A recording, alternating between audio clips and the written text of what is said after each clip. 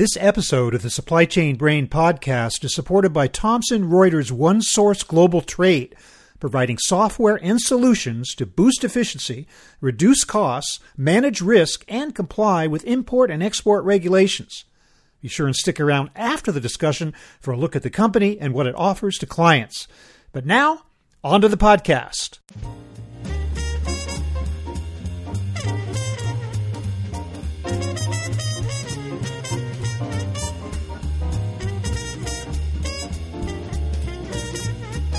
Forced labor in the supply chain is coming under intense scrutiny by regulators. Companies must act now to eliminate it. Hi, everybody. I'm Bob Bowman, Editor-in-Chief of Supply Chain Brain, and this is the Supply Chain Brain podcast.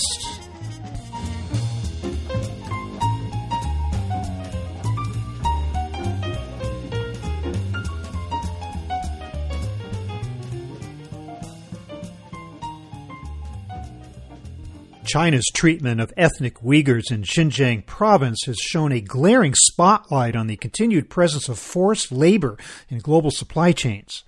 In response, regulators in the U.S. and elsewhere are tightening up on their strictures against the use of forced labor, and companies that fail to comply can expect to face stiff penalties, high costs, and even criminal prosecution in some cases. On this episode, we delve into the definition of modern-day forced labor and discuss what companies must do to ensure that their products are free of that particular scourge in China and wherever else it might occur. My guest is Suzanne Offerman, Senior Product Manager of Outbound Product Marketing for OneSource Global Trade with Thomson Reuters. Here's our conversation.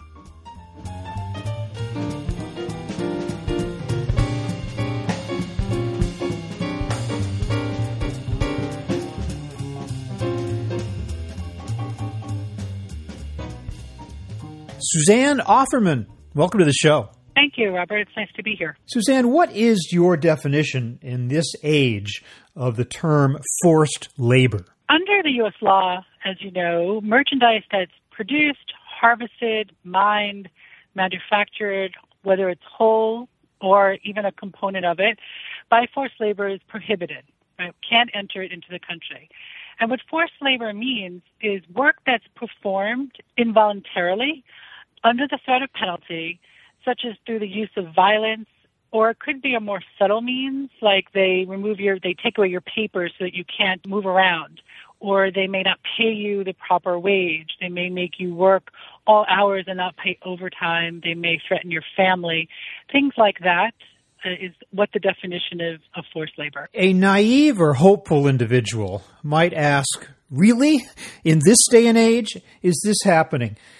Obviously, the answer is yes. How did we get to this point where it is a problem today still? It is still a problem, and it's a worldwide issue, believe it or not. Although we always think of this in today's terms typically happening in the Uyghur region of China, there are actually regulatory efforts globally to address it because it can happen anywhere. And as much business that we do with China, there are many countries out there that have laws to prevent it. So, for example, we always focus on U.S. law from a U.S. perspective, and we have a new law out there that is one of the strictest of its kind. But we have other countries, Canada, Switzerland, UK, Germany, Netherlands, France, Japan, Australia. There are a lot of countries out there that have these laws on the book to prevent this from happening. The problem is that from the perspective of the Chinese, they don't view this as forced labor. They view it in other ways. And so therefore, you have some of these camps that have been set up in the Uyghur Autonomous Region of Xinjiang in China, and that's where the biggest problem seems to be right now. I felt that over the years there's been a certain visibility to the subject of forced labor and unfair working conditions generally. Do you think that some of us kind of took our eye off the ball when we all went into survival mode in the last couple of years because of the pandemic? Because we were so worried about that maybe we were paying less attention to this issue? I have no doubt that is a contributing factor because there weren't eyes on the ground. you can actually take a look at surveillance. I know the governments have, U.S. government has, and they have in Europe as well, where you look at this region and there'll be trees and so forth or flat land. Suddenly, there'll be a camp set up, and then suddenly they have workers there and working. Then someone gets hold of it, knows about it, and then they shut it and then move on to the next area. So there's no doubt that we weren't paying close enough attention. But there seems to have been a shift now. There's definitely a shift in how we perceive this and what the countries and companies are doing about it.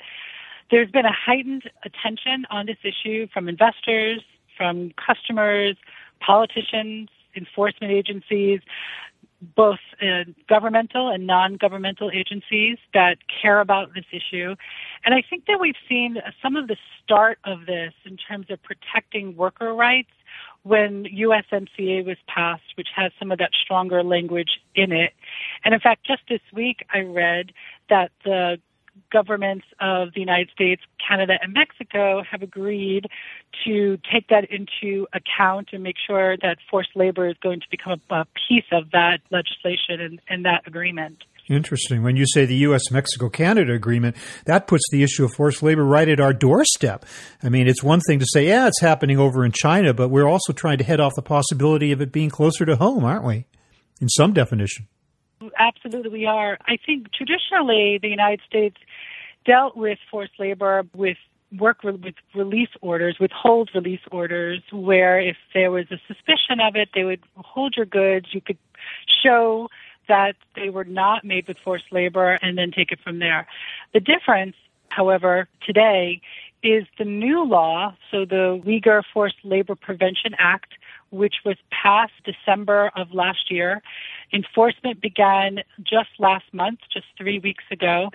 The difference is that it includes a presumptive rebuttal clause, and that's making it much more challenging for companies and extremely costly if they're not compliant to comply. And even though there have been numerous laws and regulations that were on the books to address these modern slavery risks, they've been on the books in the U.S. since 1930, it's this new law. And coupled with all this heightened attention from companies and customers that I think has really put our eye back on the ball to prevent this from happening. Just to be clear, those new regulations came into force in June. Tell me more about this concept of rebuttable presumption, because it sounds like we're talking about you're guilty until proven innocent. What is that all about? You were right. Beginning June 21st, 2022, that is when enforcement began. And basically what it means is that if Customs and Border Protection determines that any part of an imported goods supply chain has any ties whatsoever to the Xinjiang region in China, the import is prohibited. So goods do not have to have a country of export of China. They can originate from any country and simply have inputs from this region.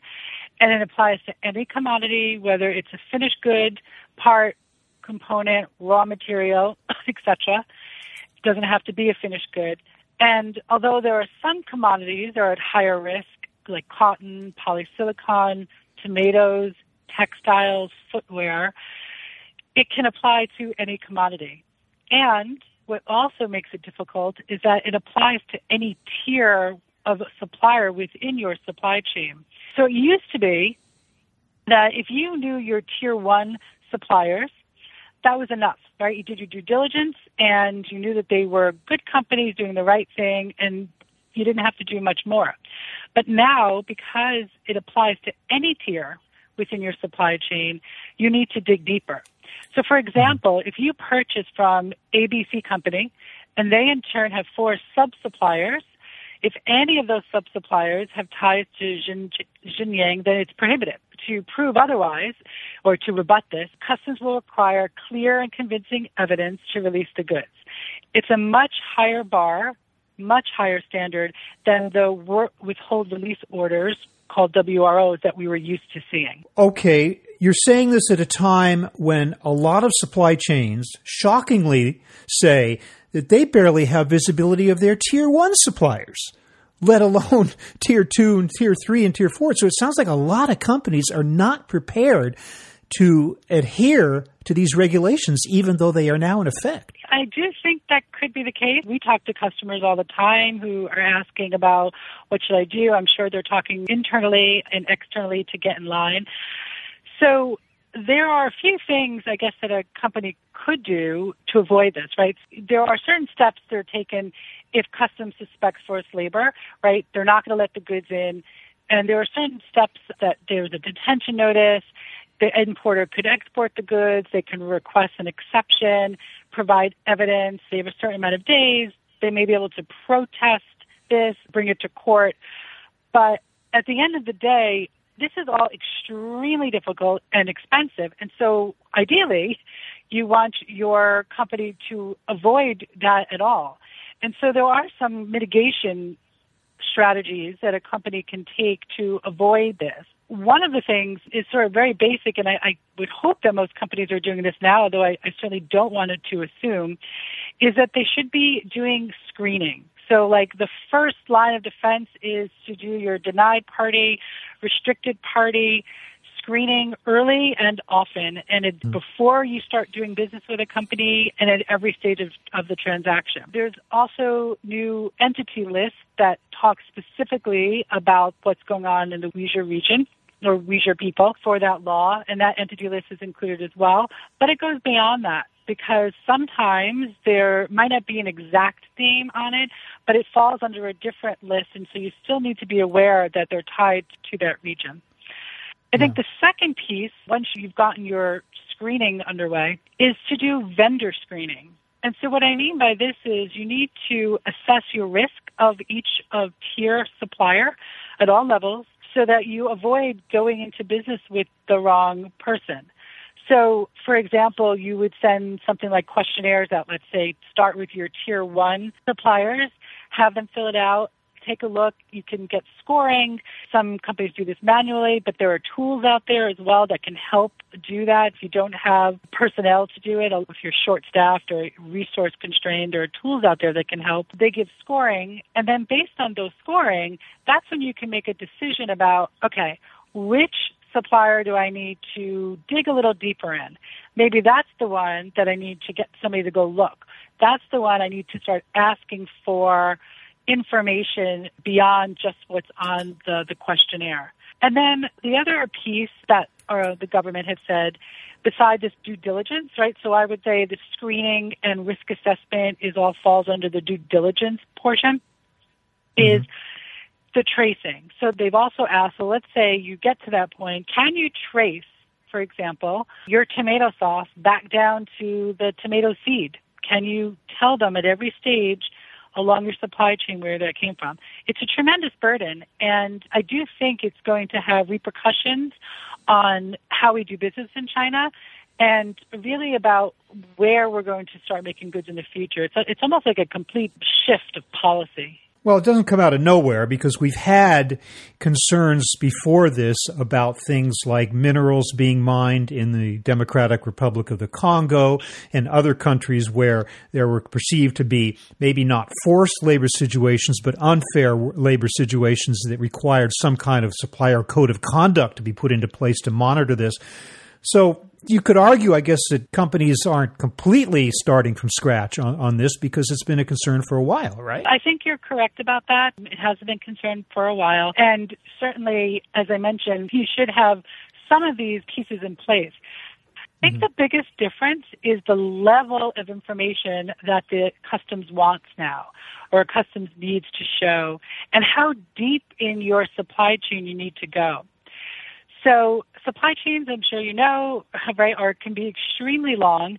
And if you think about it, if you have a product where you're getting components and parts from all different parts of the world, bringing them together, you're getting parts made in Malaysia and some from Taiwan, and then you're bringing them to China, and in China you're making it into a subcomponent, and then maybe from China you're then shipping it to Mexico, and then in Mexico they're making it into a finished good, then goes into the United States from a U.S. importer. Can you trace every step of that? So the act is called the Uyghur Forced Labor Prevention Act, it seems to apply very specifically to what's going on in Xinjiang province. Does it also apply to forced labor situations anywhere else? Is customs also looking for that as well? Or is this very specifically what's going on in China? It depends on which law. So obviously the law that we're talking about in detail today, where you can get a detention notice and a rebuttable presumption, that is focused solely on China and from the Uyghur law. But forced labor can happen anywhere, and there are actually some withhold release orders around the globe that the U.S. and other countries care about. So this really is a global issue. It's not simply limited to China, although clearly the biggest focus right now is on China, and it's certainly the most difficult law with which to comply. So what are the risks and penalties for noncompliance? They can be great. Your goods will not be allowed to enter the U.S., so they'll be stopped at the first port of arrival, and then the customs has 5 days following that on which the merchandise is presented for examination. At that point, they'll decide whether to release it or detain. If it's detained, they'll submit a detention notice that's issued to the importer. The importer then only has 30 days to respond, and that is an extremely short period of time. So they could export the goods, but they cannot export the goods to Canada or Mexico, which is a huge caveat in the export rule. They can request exception. Exceptions are used for inputs where there is a link to the Xinjiang region, but the importer can prove that there was no forced labor in the supply chain. Difficult burden, but theoretically you should be able to do that if it's true.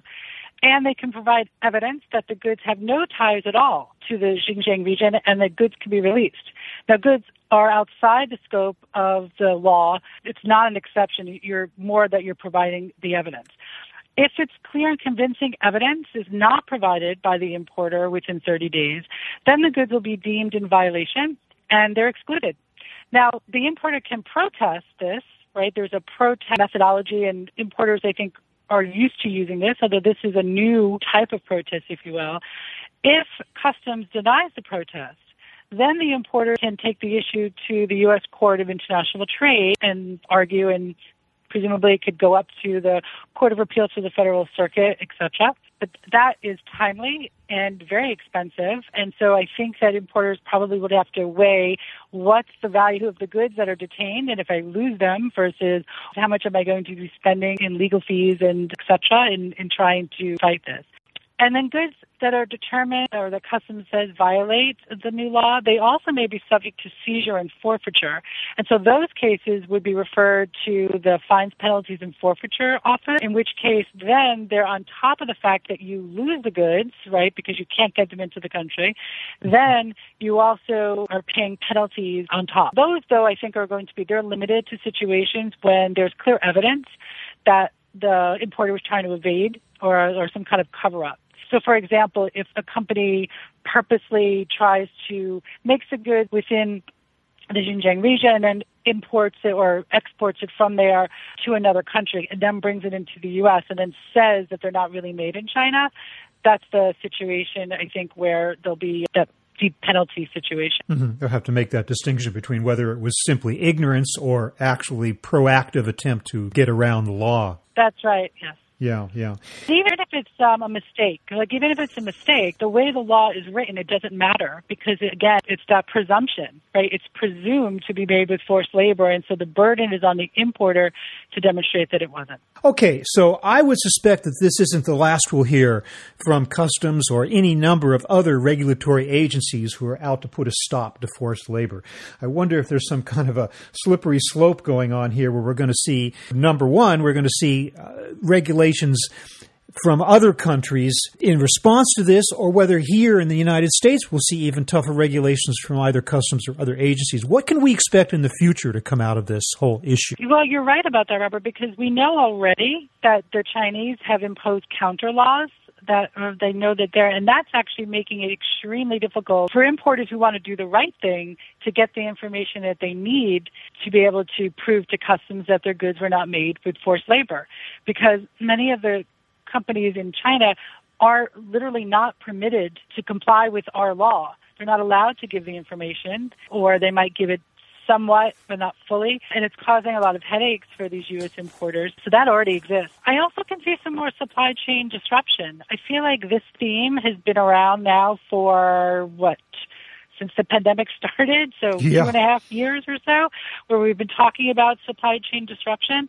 Because if you think about it, as customs gets ramped up to enforce this law, there's going to be more and more goods detained. And we know that there's certain industries where that's geared to happen, and although it could happen in a wide range of industries, we do know that there are some that are considered higher risk than others, such as automotive, manufacturing, retail, consumer packaged goods, electronics, cotton, apparel, footwear, etc.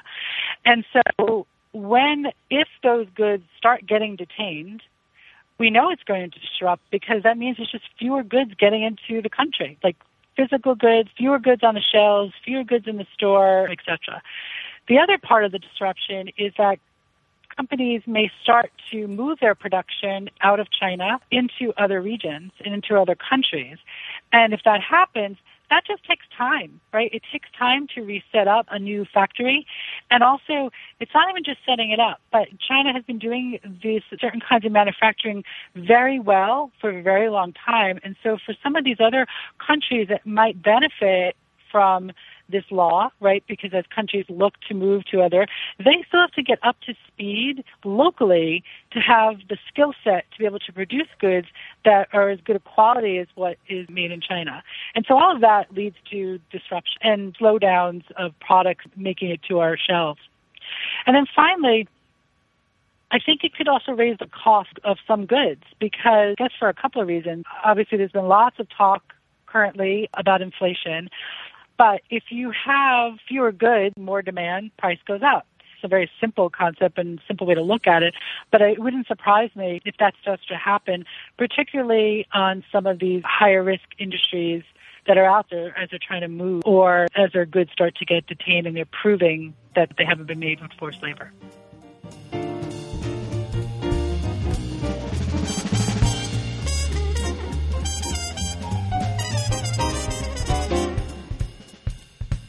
Suzanne, tell me about where Thomson Reuters is today in terms of the services and products you offer the marketplace, how you fit into the whole world of supply chain information and the like. Sure. Thomson Reuters has a suite of products called OneSource Global Trade, and they're made up of a suite of global trade management products. Among them are products that we call our risk bundle products, if you will. They're products that we think will help address this specific issue of the Uyghur Forced Labor Prevention Act and help companies mitigate those risks. So there's denied party screening, which, of course, provides the proactive and ongoing screening, identify high-risk, prohibitive parties that, to avoid importing any banned items and allow for remediation. Important to screen before you do business with any supplier. Then if you layer on top your risk assessments of your vendors, we have a product called Supply Chain Compliance that does that. It provides another step in your due diligence, and it offers supplier-targeted assessments to gather specifics on their business practices and obtain proof source documents to ensure your compliance and be able to show that you're doing your due diligence. And then finally, after you have those couple of layers of due diligence, your screening and your risk assessments, once you start then digging in deeper into what companies you need to do, we have Trade Lane Analyzer, which is research sourcing options. It can help identify WRO in China and other countries for finished goods. And you can also find country threat comparisons in a chart. Suzanne Offerman, I want to thank you so much for bringing us up to date on the changes in regulations with regard to forced labor here and elsewhere and the penalties that might come with that, as well as telling us a little bit about Thomson Reuters today. Thank you very much for your time. Thank you so much, Robert. I appreciate you having me.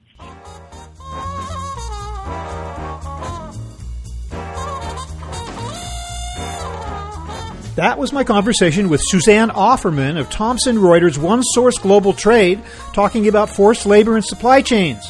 We thank Thomson Reuters for sponsoring this episode. We're online at www.supplychainbrain.com, where we post a new episode of this podcast for streaming or downloading every Friday. You can also read my Think Tank blog, watch thousands of videos, and access all of our other content, including the digital edition of our magazine. Look for us on Facebook and LinkedIn, follow us on Twitter @SCBrain, and also watch videos on our YouTube channel. You can also download or subscribe to the podcast on Apple Podcasts. Got any comments or suggestions on this or any episode? Email me at rbowman@supplychainbrain.com. Stay well, and see you next time.